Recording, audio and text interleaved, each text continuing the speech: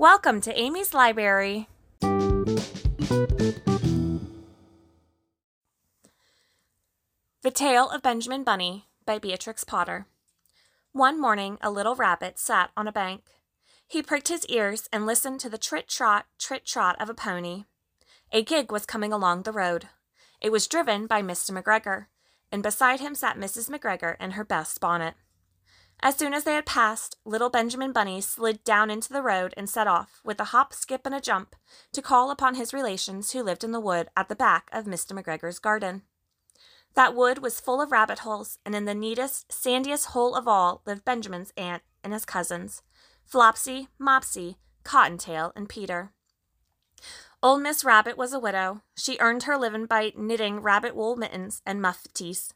I once bought a pair at a bazaar. She also sold herbs and rosemary tea and rabbit tobacco, which is what we call lavender. Little Benjamin did not very much want to see his aunt. He came round the back of the fir tree and nearly toppled upon the top of his cousin Peter. Peter was sitting by himself. He looked poorly and was dressed in a red cotton pocket handkerchief. "Peter," said little Benjamin in a whisper, "who has got your clothes?" Peter replied, "The Scarecrow in Mr. McGregor's garden," and described how he had been chased about the garden and had dropped his shoes and coat.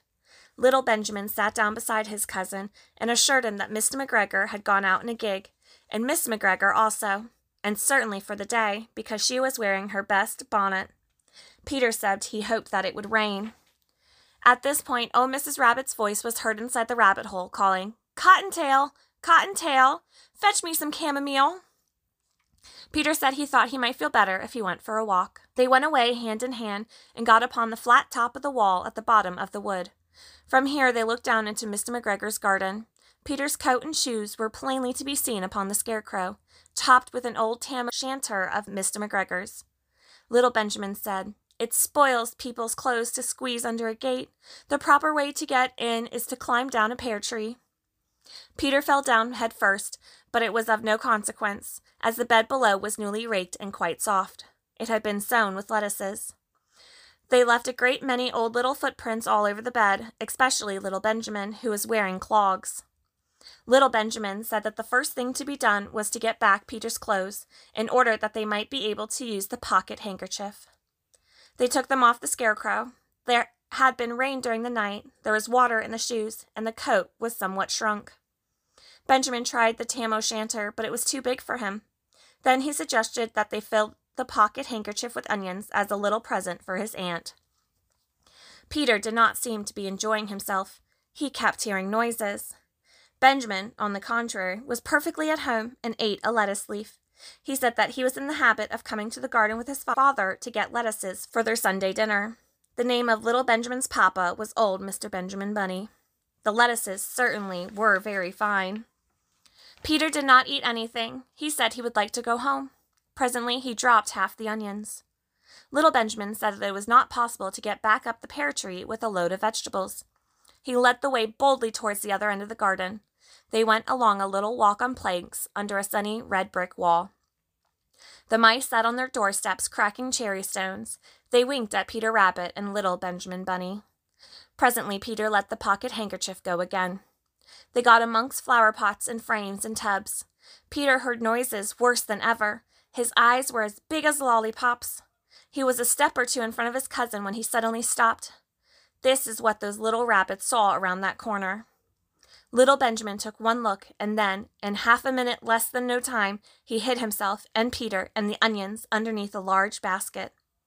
The cat got up and stretched himself, and came and sniffed at the basket. Perhaps she liked the smell of onions. Anyway, she sat down upon the top of the basket.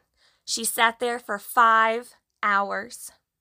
I cannot draw you a picture of Peter and Benjamin underneath the basket, because it was quite dark, and because the smell of onions was fearful and made Peter Rabbit and little Benjamin cry. The sun got round behind the wood, and it was quite late in the afternoon, but still the cat sat upon the basket. At length there was a pitter-patter, and some bits of mortar fell from the wall above. The cat looked up and saw old Mr. Benjamin Bunny prancing along the top of the wall at the upper terrace. He was smoking a pipe of rabbit tobacco and had a little switch in his hand. He was looking for his son. Old Mr. Bunny had no opinion whatever of cats. He took a tremendous jump off the top of the wall on to the top of the cat, and cuffed it off the basket, and kicked it into the greenhouse, scratching off a handful of fur. The cat was too much surprised to scratch back. When old Mr. Bunny had driven the cat into the greenhouse, he locked the door. Then he came back to the basket and took out his son Benjamin by the ears and whipped him with his little switch. Then he took out his nephew Peter. Then he took out the handkerchief of onions and marched out of the garden. When Mr. McGregor returned about half an hour later, he observed several things which perplexed him. It looked as though some person had been walking all over the garden in a pair of clogs, only the footmarks were too ridiculously little. Also, he could not understand how the cat could have managed to shut herself up inside the greenhouse, locking the door upon the outside.